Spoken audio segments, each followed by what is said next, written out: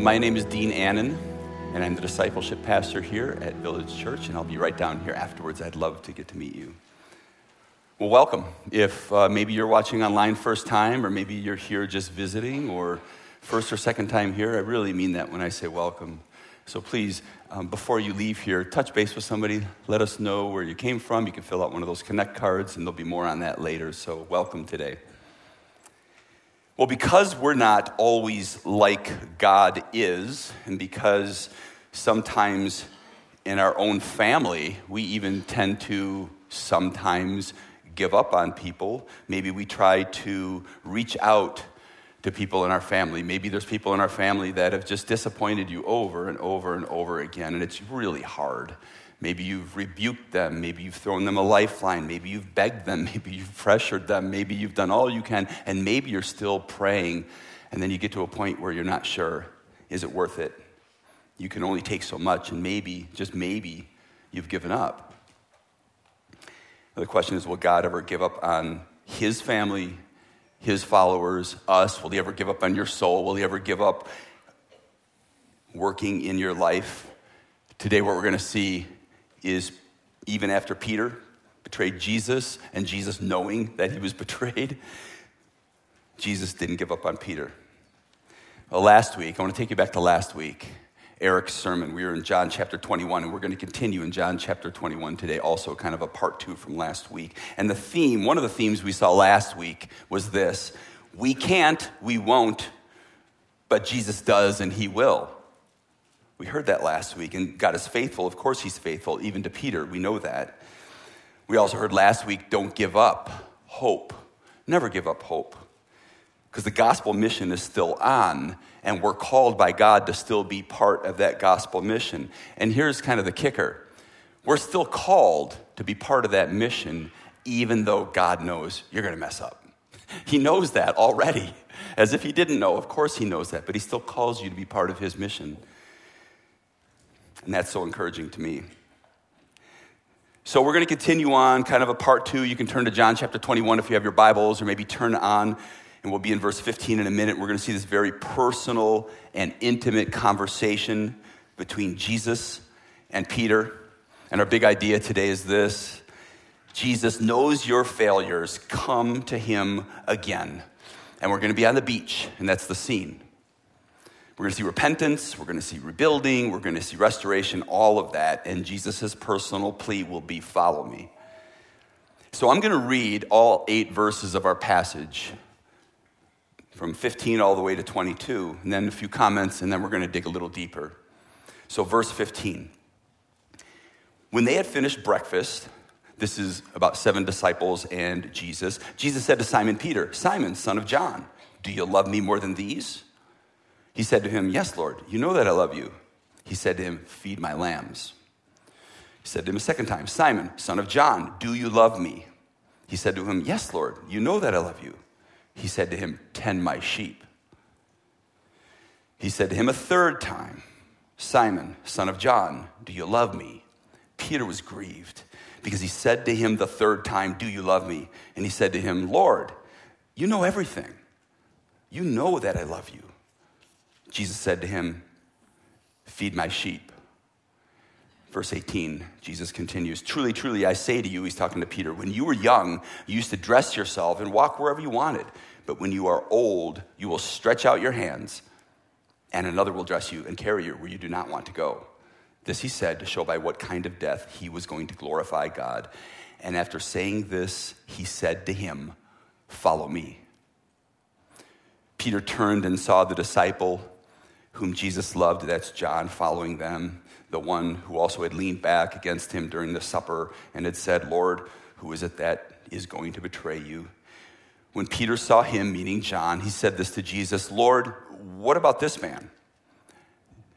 Jesus said to him, if it is my will that he remain until I come, what is that to you? You follow me. So they've just finished this breakfast on the beach, fish and bread.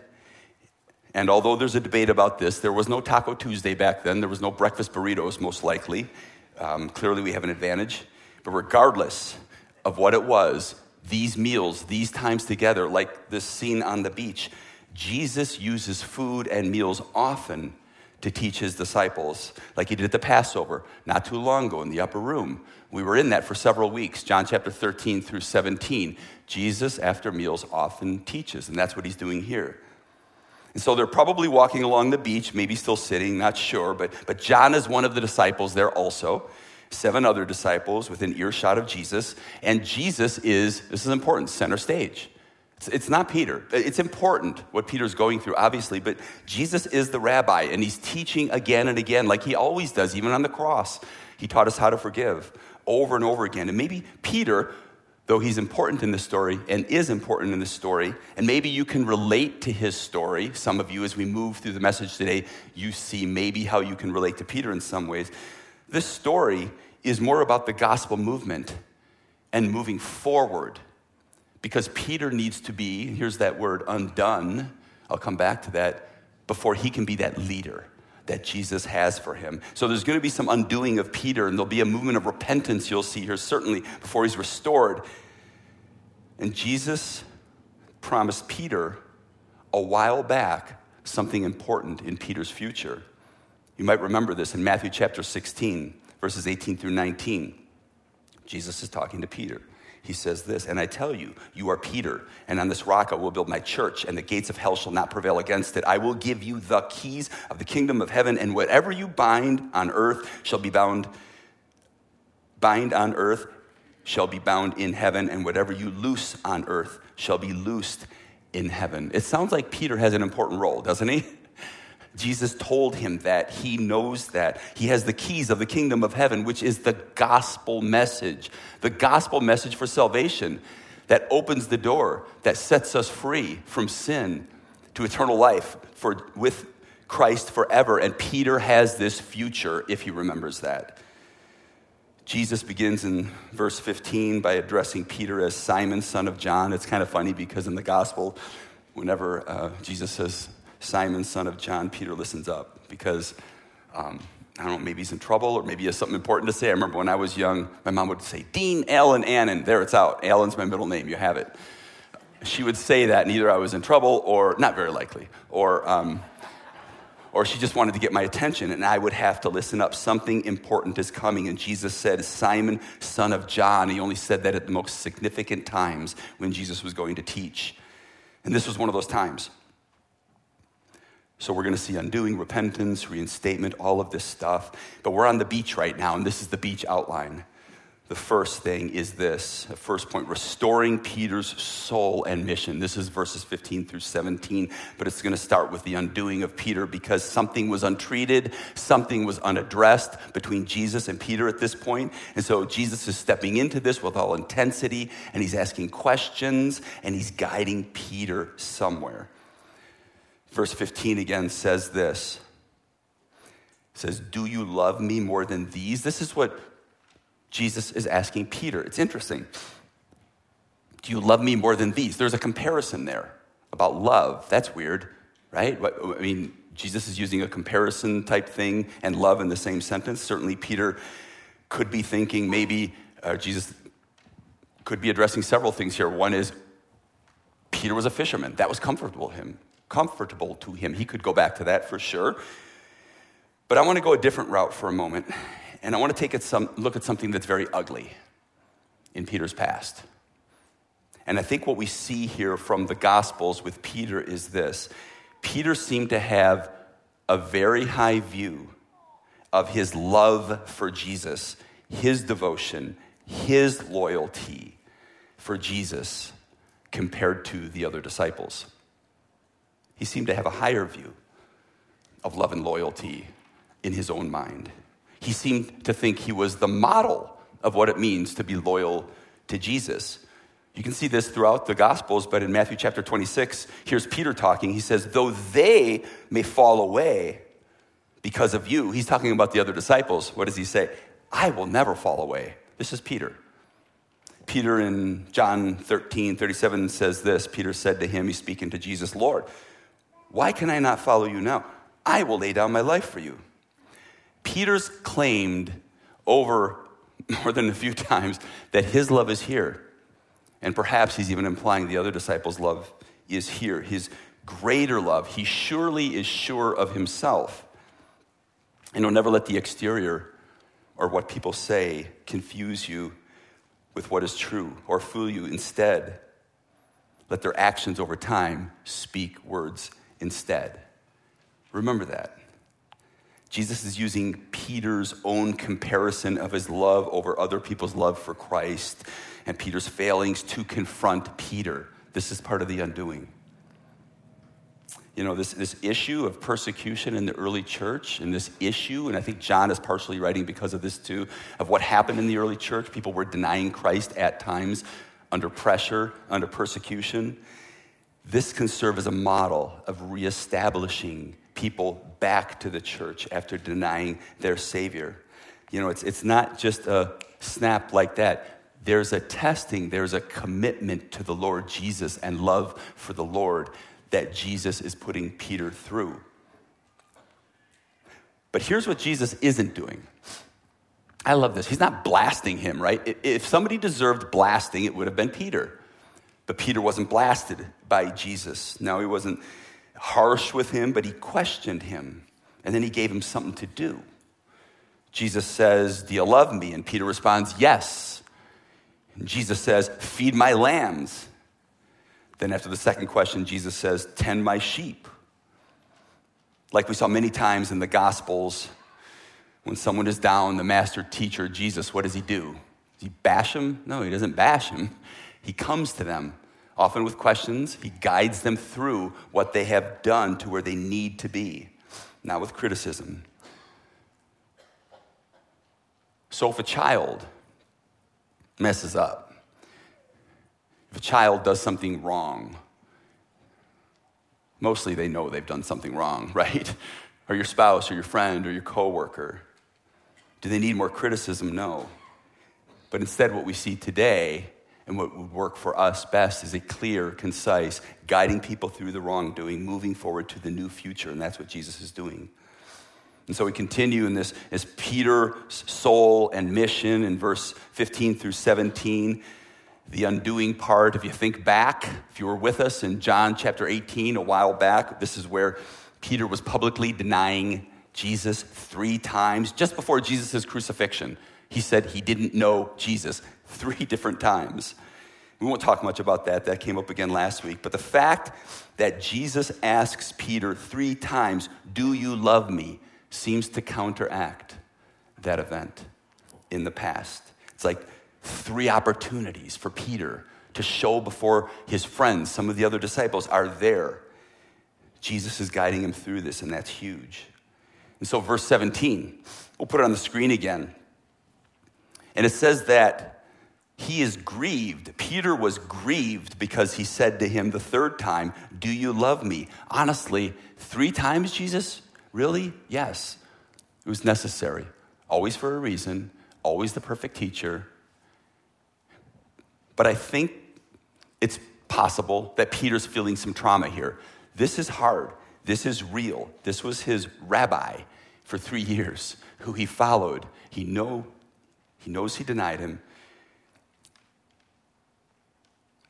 But he's being guided back to a new path. And Peter needs to be undone before he can be rebuilt. That's important. By now, some of you at this point, because I've been hammering on this so much over and over again, some of you might be inserting part of your story into Peter's story. Maybe you feel there's a part of your story that's like Peter. But know this, in your trauma, loneliness, pain, grief, whatever it is, Jesus, like he was with Peter, will always be with you. He will not leave you. For some of us, though, we might have an opinion of ourselves. I know I've done that more than a few times up here. And some of us, frankly, as followers of Christ, maybe we need a little undoing before repentance can sink in. Looking back at verse 7 in this chapter, if you have your Bibles open, you might remember this from last week.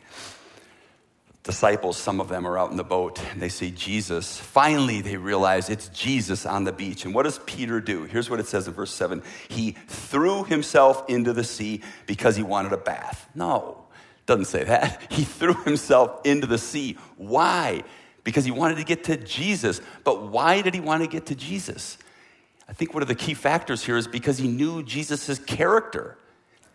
I can't tell you how many times I have the opportunity and just love talking to people about Jesus' character because somehow they've grabbed onto the character of Jesus from the world and what they think Jesus is. Oh, he's just a good teacher, but I know he'll never forgive me. Or I know he has something against me. Or what I'm going through is because of Jesus. No. Jesus' character is good and faithful and loving and merciful and compassionate. It's all of those things and more. And he wanted to get to that Jesus because he knows Jesus. He'd been with Jesus. And so he threw himself over the boat into the water to get to the beach. So if you need to do that, do that. Maybe put a life preserver on, but do that.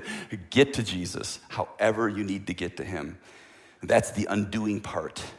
But now I want to go to the mission. Again, we're on the beach, and it's the restoring Peter's soul and mission, the undoing. But also in verses 15 through 17, we see the mission.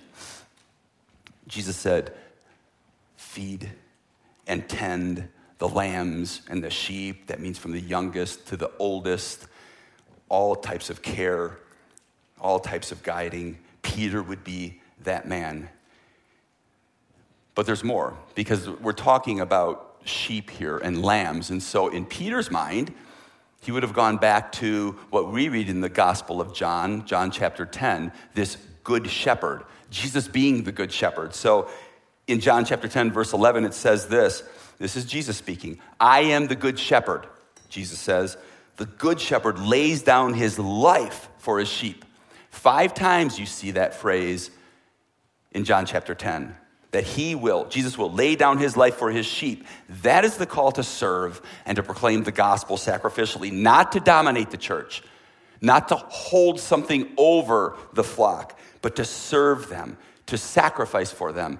That's what Jesus is calling, not just himself, that's what he called Peter to do. He's really getting a lesson from his rabbi. And a spiritual leader must be willing to do this. It's not just about the mission only here in restoring Peter's soul and, of course, the mission, but it's about love. Love for Jesus. Of course, I'm not going to skip this, right?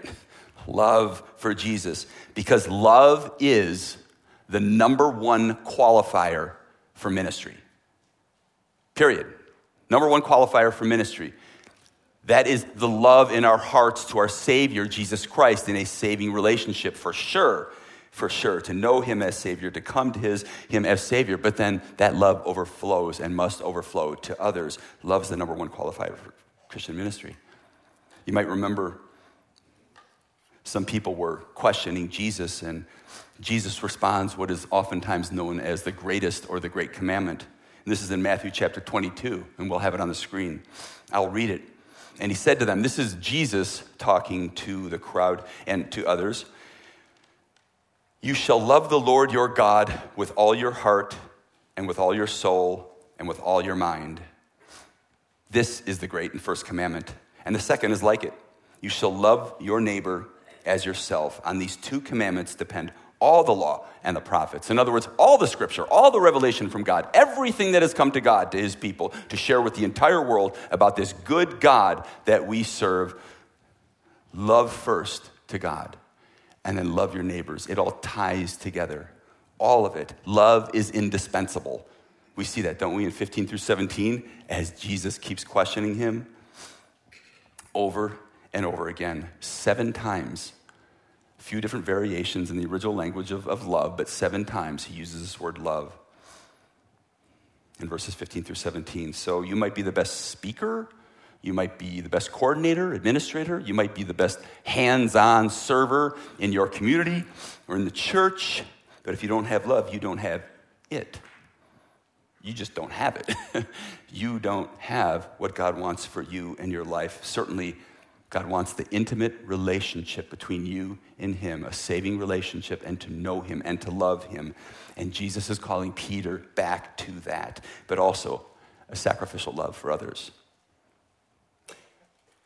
So, yes, Peter needed undoing and repentance before being restored, and Peter kind of talked big, but needed to come down to reality a bit.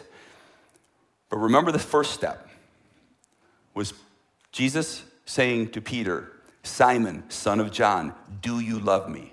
And Peter said, yes. Well, this passage doesn't end there. There's something else as we move to 18 through 19, these verses. Remember that big idea, Jesus knows your failures, come to him. And I purposely put hyphen, dash, again.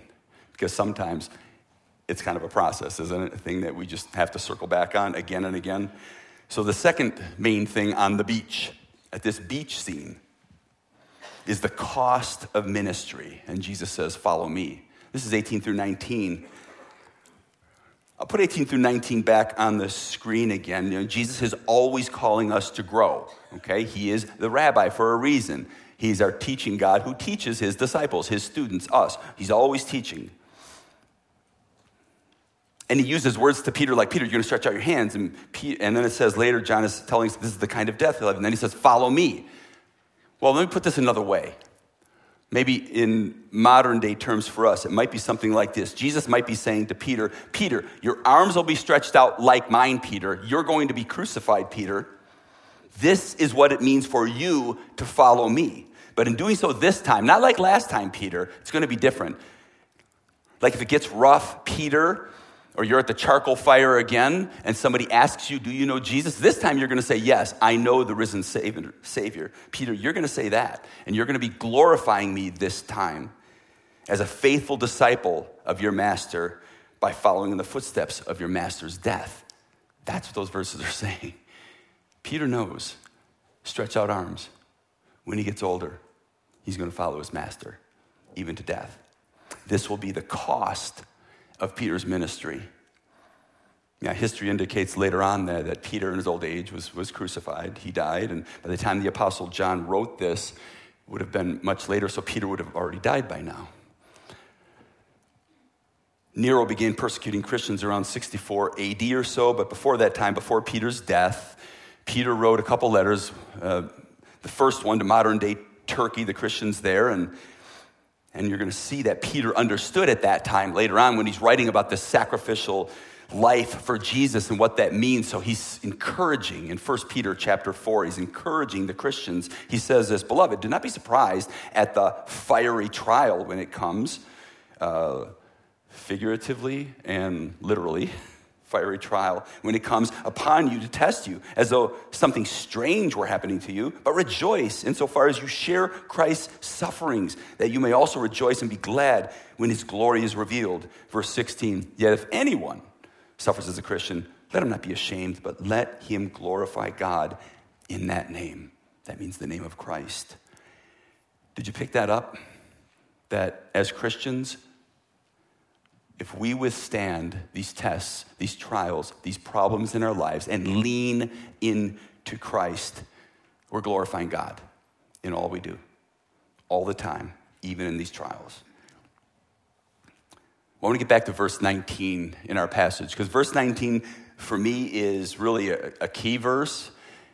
The terms follow me, the words follow me is a call to obedience, and it's absolutely critical in this small passage. And this is one of these things where it's an application to the universal church. This wasn't just for Peter. This is for us. We know that. Obedience has no limits. Obedience has no expiration date. If you walk into the mini mart and you pick up a can of Christianity and you look at the ingredients, it's always going to say, everyone on the shelf is always going to say it's going to say obedience. Every single time. It's going to say, it might be gluten-free, but it's going to be obedience. Every time. Can't get away from that. Obeying Jesus, following Jesus, should always come from a place of love. We don't obey to obey. We obey because we love. John 14:23, concerning following me in obedience, says this, we obey Jesus because we love him. That's why we obey. You know, people sometimes from the outside might look at the crazy Christians, right? Like, you people here, you're all crazy. Did you know that? You follow a dead Savior? Well, no, you follow a Savior who's alive, but one who was put to death. You follow one who was tortured? Really? Yes, because he did it for you out of love. And so we love him and we obey him always. We're getting a glimpse of this personal, intimate conversation between Jesus and Peter. But we want to make sure we get things straight. And here's the right order. The first concern is, do you love me? By now we've picked that up. I don't know if I've said that 20 times yet, but I'm going to say it more. Do you love me? That's always the first step. Then the second is follow him. Get that in the right order. Love him first. Following Jesus takes sometimes recalibrating our understanding of our Savior, getting back to the truth. Our Savior is a crucified Savior, and frankly, Peter didn't have a place in his brain. Early on, he didn't have a space in his brain. Any place to put this file on a crucified Savior, a tortured Savior, it just doesn't make sense. And by previous actions of Peter's, he didn't really grab onto this version of his Savior. Peter wished he would be something else, that he wouldn't have to go through this, but he did. And Peter needed to look back at what Jesus had taught him earlier and the disciples, and he would have known, yes, this is his Savior. Risen Savior? Yes. Crucified Savior? Yes. As Christians, we never want to get past the cross, over the cross, done with the cross, do we? No. Go to the cross, always in gratitude, thanking our Savior who suffered, sacrificed himself, and all of his disciples should expect to do the same. Wow, that was a lot. Now, we can follow Peter's example. What Peter didn't do is he didn't say, I'm done with you, Jesus. Peter didn't say, that's it, I'm over, it's a little too heavy, a little too much, wasn't my version of religion. No, he didn't do that.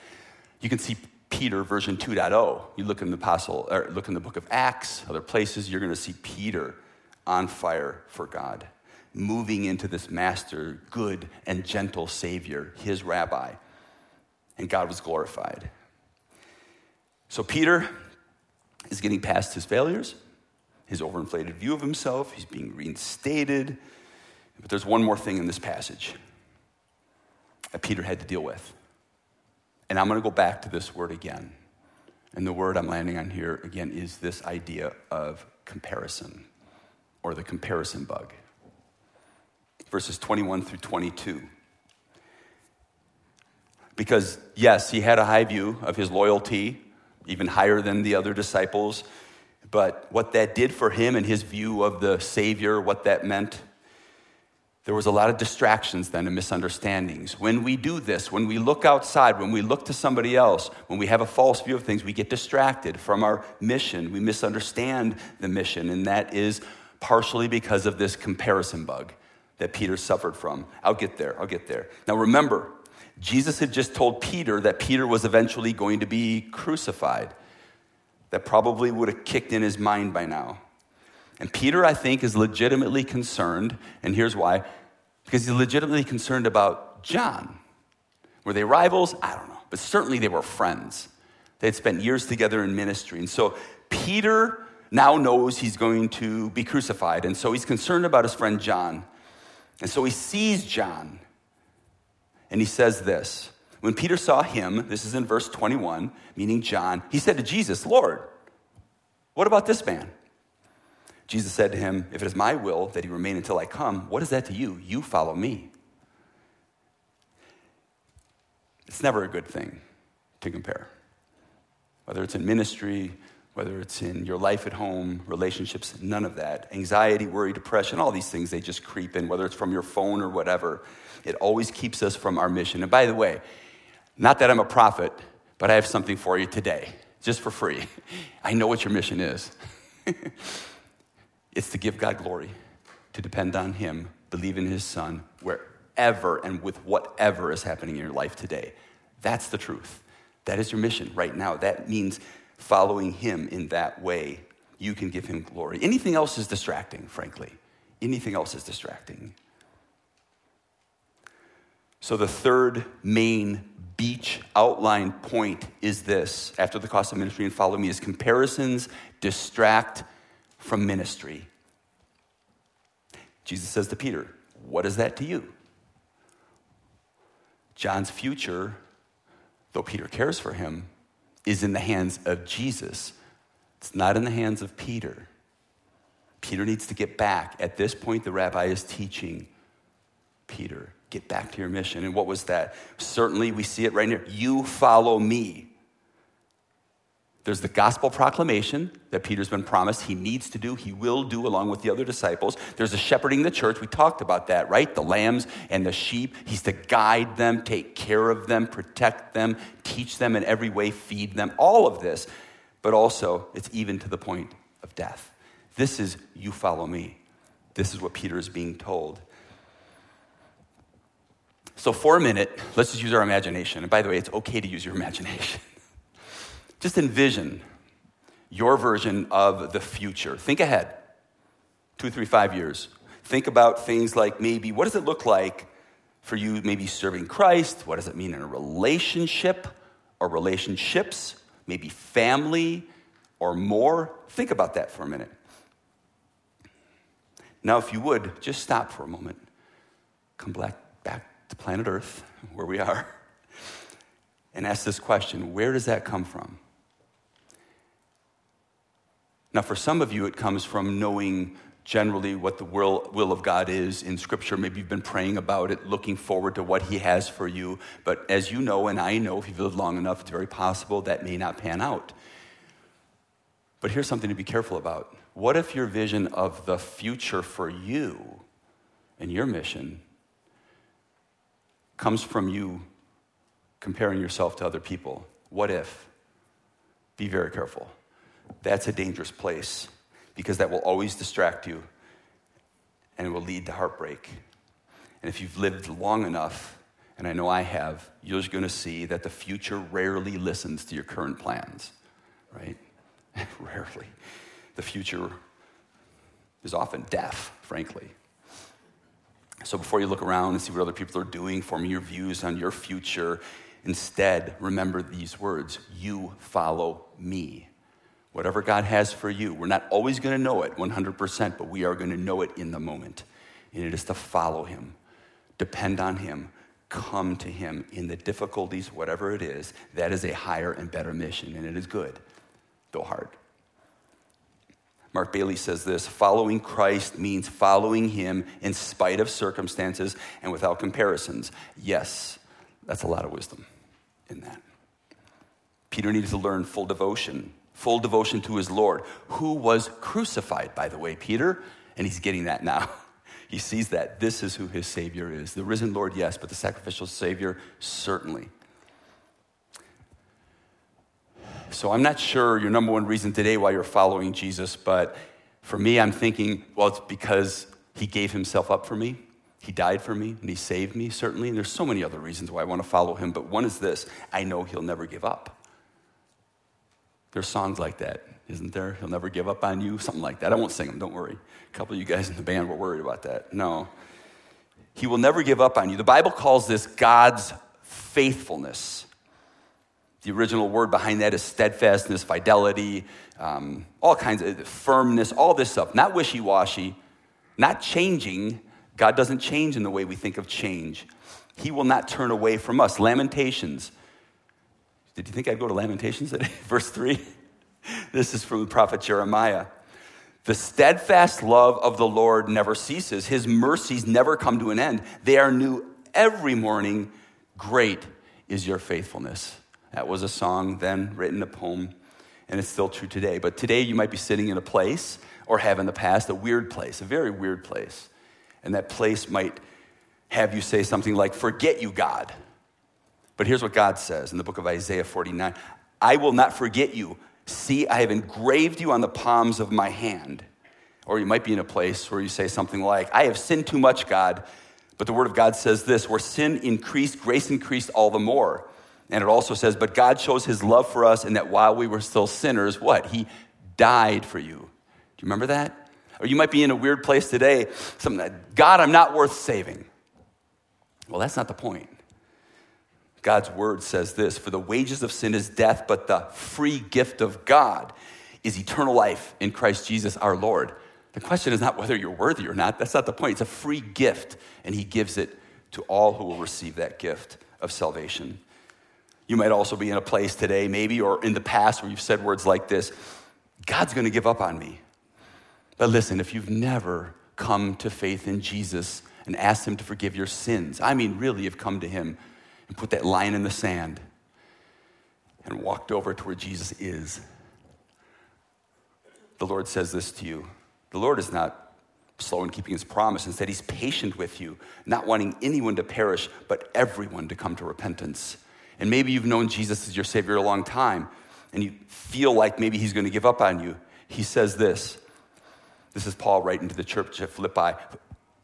And I am certain that God who began the good work within you will continue his work until it is finally finished on the day when Christ returns. Does that sound like God is going to give up on you? Absolutely not. He will never give up. God is faithful. He will not give up on you. So what? If you're newer to Village Church, at the end of our sermons, we often say the so what's. In other words, what can I do with this? Well, I hope the Spirit of God has been working in you through this and helping connect some dots even in your own life. But let me have 3 so what's here. I'll just put them on the screen. The first is this, and I'm going to steal from last week. Don't give up hope. Why? Because you're not disqualified. You're not.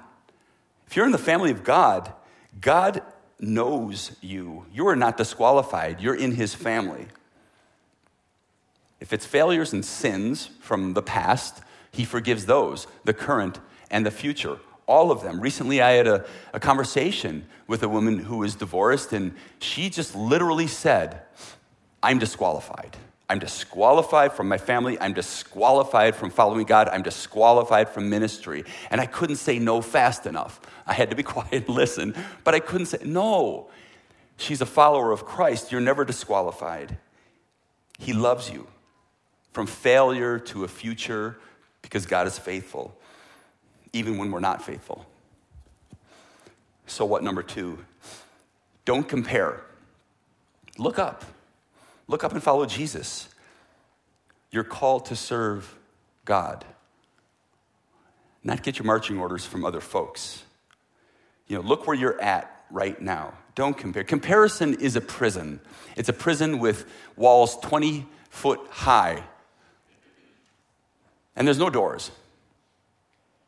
But thankfully, there's no ceiling. So the only way out is up. Look up to Christ. Look up to Christ. He will pull you out every time of this trap or this prison of comparison. What is that to you? Jesus says, follow me. Third, so what? Don't be afraid. And what I mean by that is don't be afraid of being undone before being rebuilt. Maybe you're at home and you're watching and you've just tuned in. You're not quite sure what Jesus is really about or Christianity, and you're checking it out, but you're really, really interested in real spirituality. That's great, because the answer you're looking for is found in Jesus Christ. But the question is this. The question is actually this. How do I get right with God? Because I'm a sinner. The answer is, you can't clean yourself up. It's only through the work of Jesus Christ, only by trusting on his sacrificial death to take your punishment for sins on the cross, can you be forgiven? Can you be right with God? That's the answer to anyone seeking spiritual things, anything, every time. And we have to be undone before we can be rebuilt. But perhaps you're already following Jesus as Savior. But remember, just like Peter, you can come to Christ again. Jesus knows your failures. Come to him again. As we go to a time of communion, we have a good shepherd, don't we? He's so good. He laid down his life for us on the cross. And so when we take communion regularly, we do that for a reason, out of obedience, because Scripture says to take this, the Lord's Supper, together. It's so important. We are built up by it, we are taken down by it, and we are built up again in it because we come to our Lord Jesus, who is the Good Shepherd, who laid down his life for us on the cross. And so all who will come to him in faith, and even right now, if you've never come to faith in Jesus Christ, there's no formula I can give you. There's no such thing as that. It's out of the humility of your heart and the sin you know you have, not your good works. Come to Christ because he can set it right. He can forgive all your sins. You can do that right now where you are. Just ask him to forgive your sins, and he will do that today. And you will be in his forever family. You will be with him in eternity. Believe in that. Believe in his resurrection, you will be saved, and you can take communion with us today. If you're a believer in Christ already, and even if you're not part of Village Church, we practice open communion, which means for all people who've trusted in Jesus for salvation, take communion with us today. But if you're still not sure, then instead of taking communion, come up and see me afterwards. I'd love to talk to you more about what it means to have a saving relationship and knowing Jesus as Savior. And if you don't have the elements yet, we're going to have a song here in a moment. And in that song, if you still don't have the cup, which has the wafer and the juice, you can get up during that song. And at the column to my left, the column to my right, and back at those double doors will be the communion elements. You can grab them then. All right, so let's do like we often do before communion. Let's take a minute, right now where you are. Thank Jesus for what he has done, the Good Shepherd, and ask him to forgive any sins this week you can think of. Let's do that now.